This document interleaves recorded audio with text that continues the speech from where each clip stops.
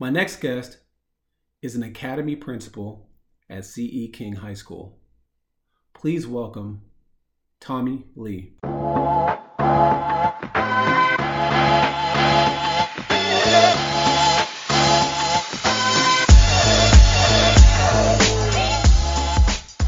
Tommy, how's it going? Good afternoon. Thank you. Thank you for coming on to the podcast. Appreciate it. No problem. We're happy to help out. All right. So let's jump right into this. What do you do? So my exact title is a T-STEM Academy Principal. And what that means is I'm a principal at a 6A high school. It's in Sheldon ISD. It's called C.E. King High School. And what we follow what's called the school within a school model. So we have a traditional campus principal, and then we're split into 6 different academies. And each academy has its own principal. So it's very similar to like a college, a university, where you would have the University of Houston, but within that program, you have the engineering school or the business school. We have 6 different schools within a school. Okay, great. And now, are you working together with the other ADs and the campus principal, or is it really just you working with the campus principal? Oh, no, we're definitely a team. Okay. We meet all the time. We're constantly bouncing ideas off of each other. I'm the principal of a STEM academy. So some of the things that we do in our program are going to be different from the other programs, but we all just kind of work together and share best practices. Okay. Together. Yeah. And can you say what STEM is? STEM is just science, technology, engineering, and math. Great. Okay. Yeah. All right.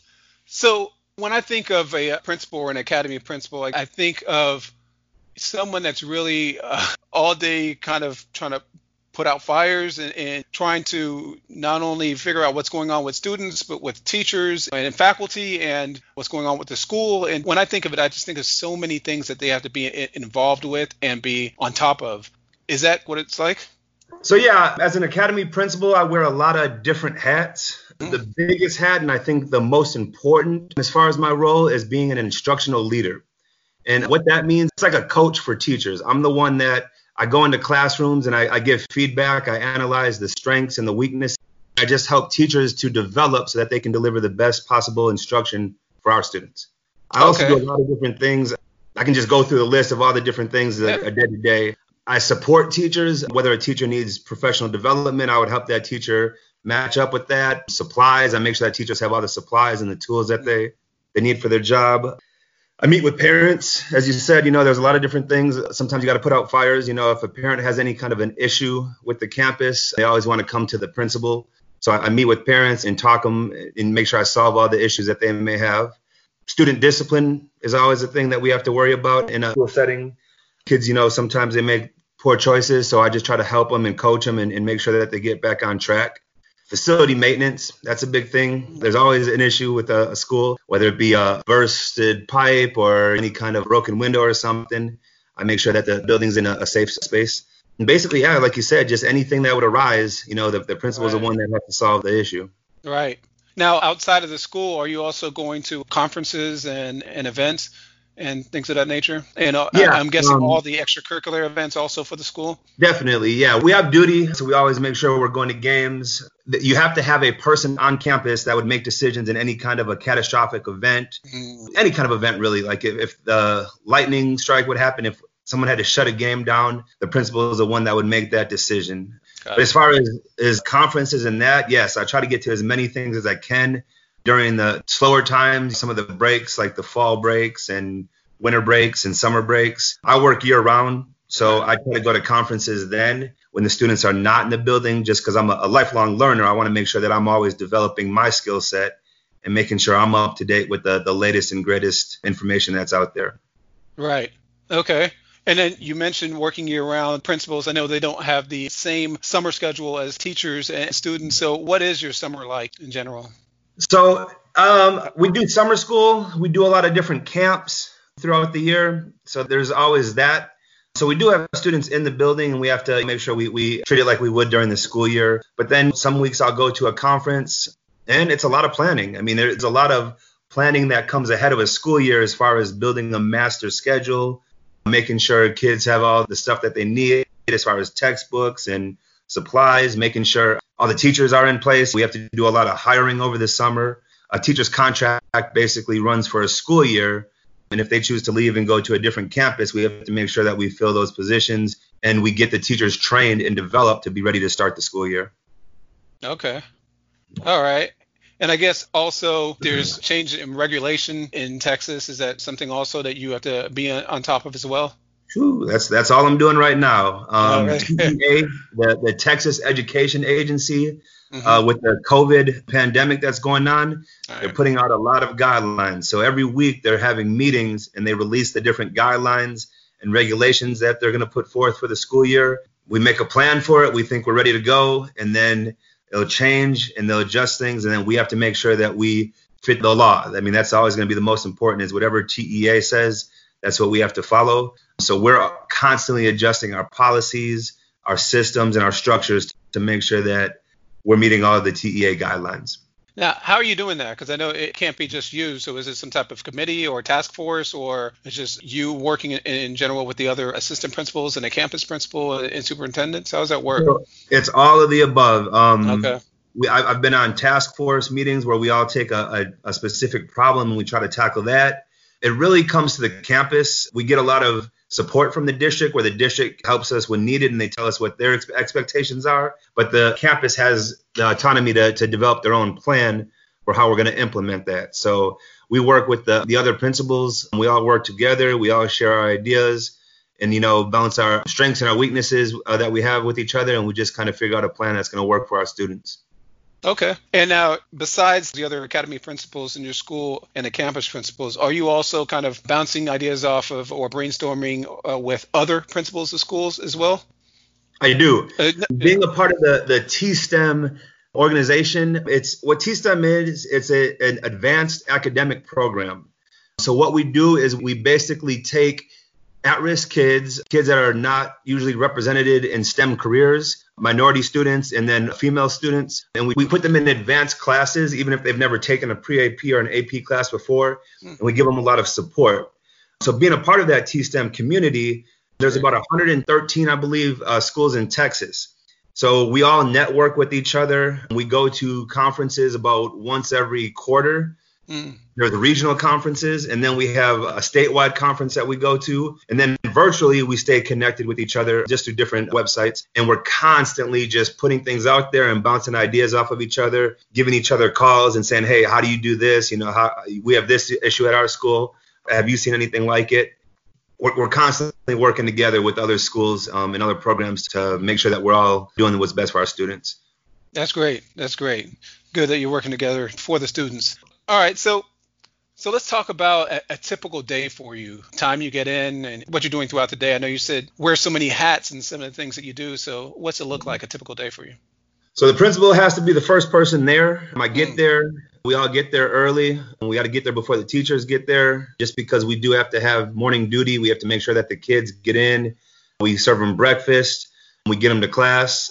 Every day is different. I'll walk into work with a to-do list, and a lot of times that to-do list gets thrown out the window and I have to address whatever issue arises. The majority of my time I try to spend in classrooms. I don't think any successful principal is going to be doing anything in his or her office. So I really try to get out there and make sure that I'm visible. I go into classrooms just because I want to see what the teachers are doing, see what the students are doing. I jump in. If the kids are I have a math background, so if I see kids, I go into math classes. I'll work with the teacher and co-teach the class. We'll talk together, different concepts. We'll put kids in groups and work together. I meet with parents. I have meetings a lot of time where parents want to meet with me and they want to talk to me about issues. We also have what we call PLCs, which are professional learning communities. Whenever a teacher has an off period, usually once a week we'll meet as a team, like whether it be a math team, whether it be our STEM team. Sometimes we meet by grade level. We have different meetings each week. And we just share the best practices and share best ideas with each other, just to make sure that we're always, education is continually evolving. So as professionals, we have to evolve with them, with the students, and make sure that we're constantly giving the best education we can. Yeah. Wow, I didn't know you spend so much time in the classroom, but I guess that makes sense. You want to put your stamp on the quality of the school, so you want to get as much exposure to everything that's going on and knowledge, I guess, on what's going on with your school, so you can make those decisions. Now, I'm a firm believer that quality instruction is going to solve a lot of issues that campuses have. Because I've been on a lot of different campuses, and whenever you have behavior issues where kids aren't in class, it's because they're not receiving quality instruction. If a student's in a class and they're getting a good lesson and they're engaged, the time's going to go by quick and they're not going to be thinking about doing anything else. But if you just give a student worksheets and it's a boring lesson, they're going to find ways to entertain themselves. So Right. yeah, I always want to make sure that all of my teachers are continually giving the highest quality instruction. Okay, that's great. All right, now you mentioned some of these skills like the leadership, and of course you're going to have communication and interpersonal skills and organizational skills. What skill sets and characteristics do you feel like are important to be successful in your field?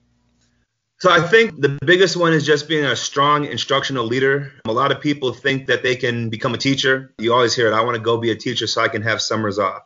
It's not as easy as that. Teaching is an art form.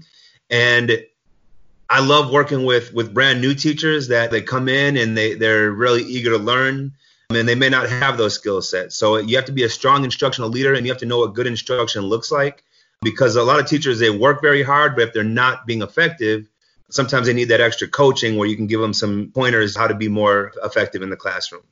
Ability to multitask. There's a lot of different times where I'll be in a classroom listening to a teacher and giving feedback as I'm writing an email addressing a parent concern. You know, you have to do a lot of different things, and things come at you from all different angles. And you have to have that compassion and empathy to understand where people are coming from. Every time a person comes to you with any kind of an issue, that's the biggest issue that they have for their day. And that might be a student that doesn't have a pencil. That might be a teacher that ran out of paper, or it might be a student whose house burned down. You know, I've seen it all. I've seen the whole gamut of different kind of issues. But my job as a principal is to make sure that everybody feels that their issue is going to be addressed and they feel supported. If they don't, that's when you lose your staff. That's when you lose the support of your students, and you're not going to be an effective principal. So I just make sure that no matter what size of the problem, I make sure that I treat it with respect, and I make sure that I do everything in my power to solve anybody's problem on our campus. All right. Now, can you talk about some of the steps that you took to get to where you are? So I didn't have an education background as far as schooling. I went to school at the University of Notre Dame, and I was a business major. And I didn't have a lot of exposure. I didn't know exactly what I wanted to do in business. I got into business my first year in corporate, and I just wasn't happy. It wasn't for me. I was sitting at a desk working on Excel files, and I was just bored out of my mind. So I did some soul searching, and I figured out how to become a teacher in the state of Texas. We have what's called alternative certification programs, where if you have at least a bachelor's degree, you can go through a training, and then you can do an internship, and then you can become a certified teacher. So I did that. I worked as a math teacher for 5 years, and I wasn't sure what I wanted to do. I was helping my students, which you have about 140 students, but I felt like I could make more of an impact in administration. So I went and I got my master's in educational leadership at Lamar University. And then you have to take a content test, they call it, to become certified.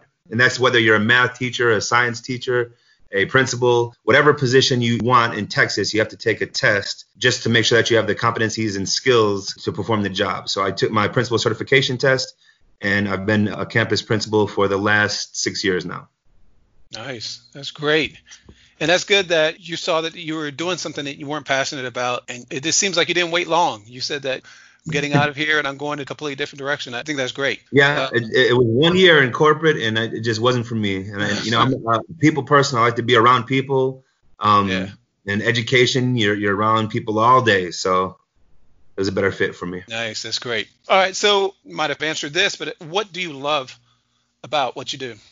So the biggest thing I love is seeing students grow. I love working with kids. I love when they come in as wide-eyed freshmen and they're terrified and they don't know what high school brings. And then I see them walk out the door as seniors. They walk across the stage and they're got a scholarship to go play football at Austin, or they got accepted to the engineering program at, whatever college. It's an awesome feeling to get to see kids reach their goals, and then be at a grocery store and I'll run into some of my former students, and it's awesome to hear them catch up and what they're doing in their careers and where they're at. And, they tell me stories, and I'm like, when I was your teacher, I was ready to kick you out of class, but now, you're successful and you're making money and you're doing what you want to do. So it's really awesome to see the growth of students and see them progress in their lives. That's great. Yeah. Now, what about the flip side? What type of challenges are out there or obstacles in your business? So I've been in education for 11 years in Texas. We've had right now what we're going through, the COVID-19 pandemic, Hurricane Harvey. We've had the ITC fires. I feel like there's always something outside of our campus because we make a good plan for our campus and we try to control the things in our building. But there's always going to be something that just throws us a curveball that we have to completely reevaluate what we're doing and come up with a new way of doing things. And I think with this COVID-19 pandemic, it's stressful because this is something that no one has seen. We're not prepared for this, and we had to come up with something on the fly. And now we're trying to kind of see how things work and what doesn't work. And we're trying to put together a plan for this upcoming school year to make sure that our students are going to be successful. And it's not easy. Some of my teachers have been teaching for 25 years, and they have a very set way of doing things. They have a system that works. We're asking some of our teachers to completely revamp the way they're doing things. Remote learning, we embrace technology, but it doesn't quite make up for a teacher that's face-to-face, seeing that student, seeing that aha, that understanding. We always call it CFU, checking for understanding. Our teachers have a lot of different ways that they check to see if kids have gotten the material. It's not as easy to do that virtually, just because there's so many different obstacles that our students face, whether it be a lack of technology, a lack of internet. There's a lot of different things that are standing in the way of making sure that we're delivering the highest level of education that we could possibly give. Yeah, very tough situation right now, very tough decisions that have to be made as well. Now, what's the most memorable moment that you've had? I have a lot. I think the one that really stands out and it makes me laugh, I was in my third year as a math teacher. Mm-hmm. And one of my students, she came to me after class and she said, "Mr. Lee, I know these kids get on your nerves. They're always asking crazy questions and trying to throw you off, but you always got a smile on your face. You're always having a good time."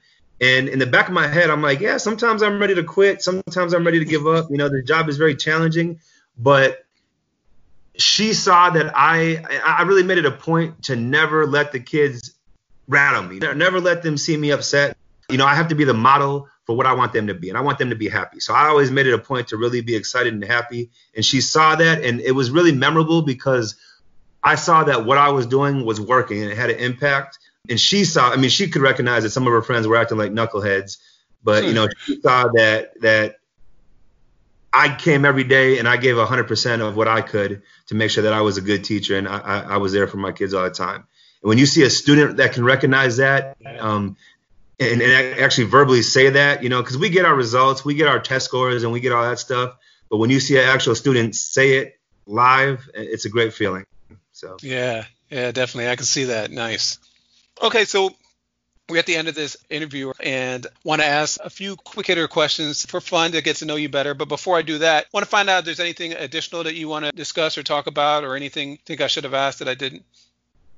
I just think teaching is sometimes it's a thankless profession. A lot of times our teachers, when they come to work every day, they face a lot of challenges and they don't always get to see the reward until later on.